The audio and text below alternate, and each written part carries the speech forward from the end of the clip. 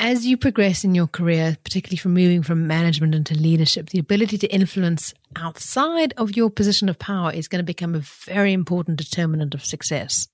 So you need to find the time and energy to invest in relationships. Leadership really is about 50% task and 50% relationship, doing and being. This falls squarely into the part of like how are you being, how are you investing in the relationships, how are you getting strategic about your supporters and sponsors and looking for ways to just to increase the influence and the power that you have in the organization.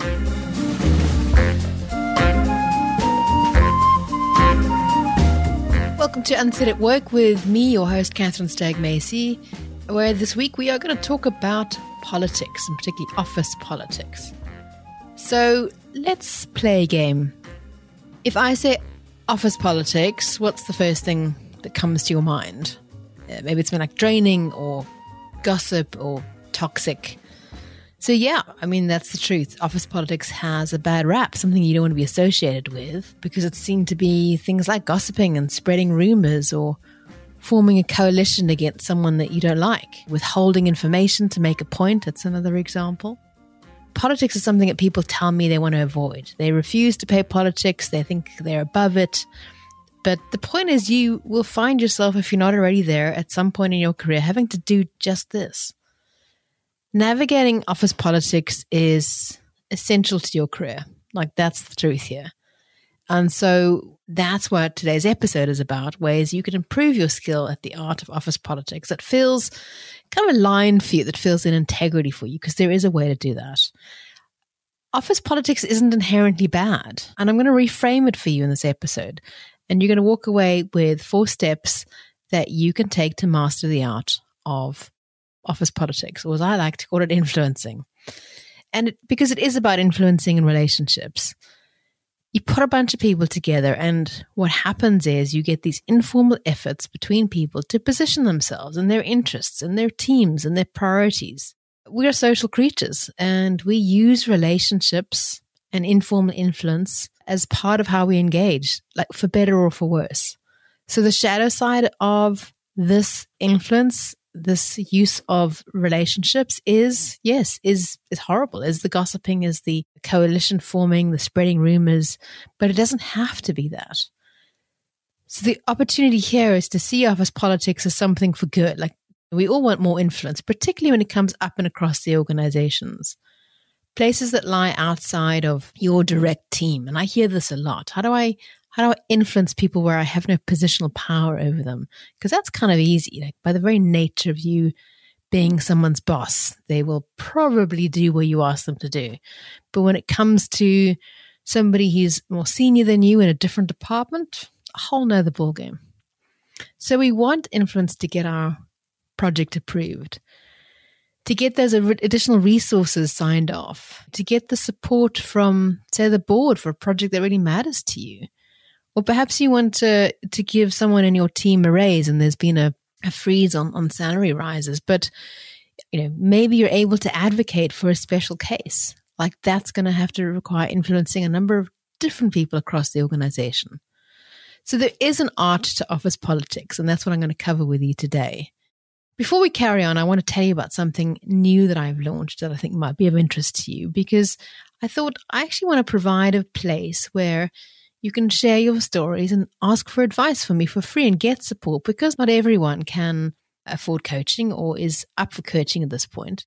And so I've launched an Agony Aunt column for work. You submit your work challenge anonymously, and I'll answer it in a future episode of this podcast. And it's free. You can find the submission form at the bottom of the show notes.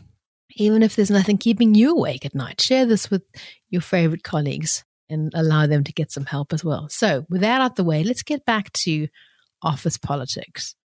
Where did it all go wrong for office politics? How does it get this bad rap?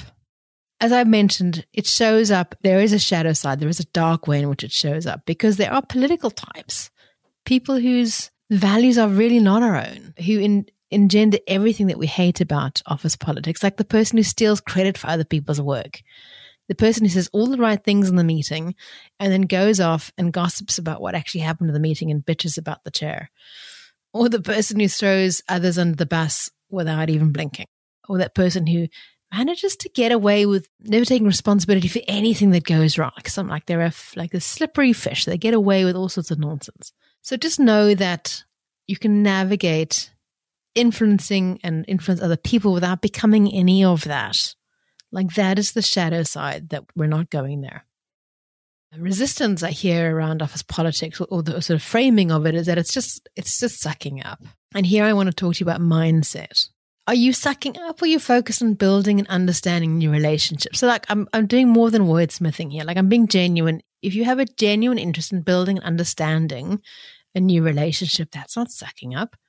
Are you irritated that you have to have a bunch of smaller meetings before a big meeting? Or do you actually recognize that there is power in being prepared and having done the groundwork and bringing your supporters along and giving them a bit of time to be with the ideas that you're going to present, and therefore giving your ideas the best chance at this meeting?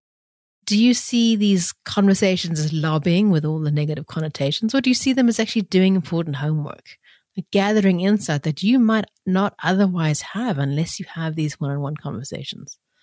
So I hope you're all on board with this idea of exploring that there is value in learning how to influence better.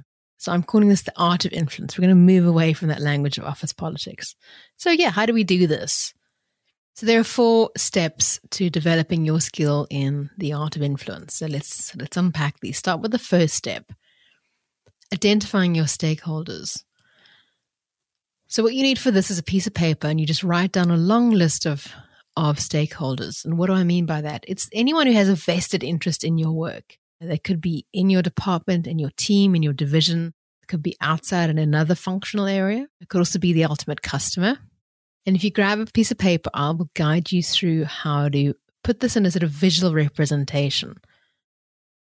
On your large piece of paper, draw yourself in the center and look at that long list of stakeholders that you have and choose the most important stakeholder. Don't overthink this. It's the person who comes to your mind first will be the most important person. Just place that person somewhere on the map, and their position on the map should represent how close or far away you are from a relationship sense that you are from them. If you're very close, then they can really show up on the map quite close to you. Now choose the second most important stakeholder and go with your gut. Again, there's no right or wrong. Put them somewhere on the map. The distance from you represents your relationship with them, and just repeat this down for your top stakeholders. If you've got a very long list, maybe draw a line at 8 or something because you're going to run out of space. When you're done with this, draw a line between yourself and each stakeholder. Just use that line to represent the state of the relationship. So if it's a solid relationship, draw a nice solid line. If it's a bit shaky, but I don't know, something going on with us, the two of us, then draw a dashed line. If there's conflict, draw a little explosion on that line connecting the two of you. So what you have now in front of you should be a visual representation of yourself and your key stakeholders with, in a kind of one go, you should be able to start to see where the solid relationships are and where the relationships that might need some work. The second step is to think through what motivates each stakeholder. And this is going to be different for every person. Again, start at the top with your most important stakeholder. What motivates this person? And if you aren't sure, think about things like, do they like to win? Or do they like to be right? Do they like to be liked? Do they like to be admired? Those are 4 very easy categories to fit people in. So they may be saying, it's important for me to get this project in on time. Well, yeah, but behind that, what motivates them to want to do that? Is it about reputation, protecting their reputation? Is there a bonus tied to getting that project over the line at that sort of time? What might they be afraid of? Maybe they're afraid of being wrong or being rejected. For some people, the worst thing is being ignored. What are their core projects in the company and what matters to them about that? So understanding what motivates each of your stakeholders is an important part of you building some empathy and as to how do you want to be in relationship with them. The third step here is identifying your priorities for areas of influence. So you've got a lot of information now in front of you, too much to action on all at once. So I want you to prioritize. If you could invest in one relationship on your map, which one's going to make the most difference to you in the next 6 to 9 months? And now with that relationship in mind, what are the sort of 3 to 5 actions you can take to invest in the relationship? Knowing what you know about the stakeholder. So you know the nature of relationship with them, what motivates them, what matters to them, how you go about improving that relationship with that person. And the final piece is like, what's the story of your project or the thing that you're trying to achieve? Maybe it's a promotion of someone in your team. Like, why would the stakeholder care? Let's say you're responsible for new branding of the company. So what matters to you about that? Being clear, and this is going to help you come across as engaged and caring about what it is you do. People are naturally drawn to others who are passionate about what they do. So how can you help that stakeholder connect their work to yours? How do you build that bridge for them? If your key stakeholder is, say, head of finance, likely they're not going to care about branding without you helping them make a link to how that impacts them in their world. Like, how's it going to make their world a better place? So that's it, my friends. Those are the 4 steps that I talk a lot about in my coaching sessions. And that, particularly that visualization, that first step of identifying your stakeholders, is often incredibly eye-opening for people. And it's a lovely way to capture all that information that's in your head. So just as a summary here, there are 4 steps here to the art of influence. Identifying your stakeholders, understanding what motivates them, identifying your priorities of the areas of influence you want to invest in, and then getting clear on your story, what it is that you're pitching. As you progress in your career, particularly from moving from management into leadership, the ability to influence outside of your position of power is going to become a very important determinant of success. So you need to find the time and energy to invest in relationships. Leadership really is about 50% task and 50% relationship, doing and being. And this falls squarely into the part of like, how are you being, how are you investing in the relationships? How are you getting strategic about your supporters and sponsors and looking for ways to increase the influence and the power that you have in the organization?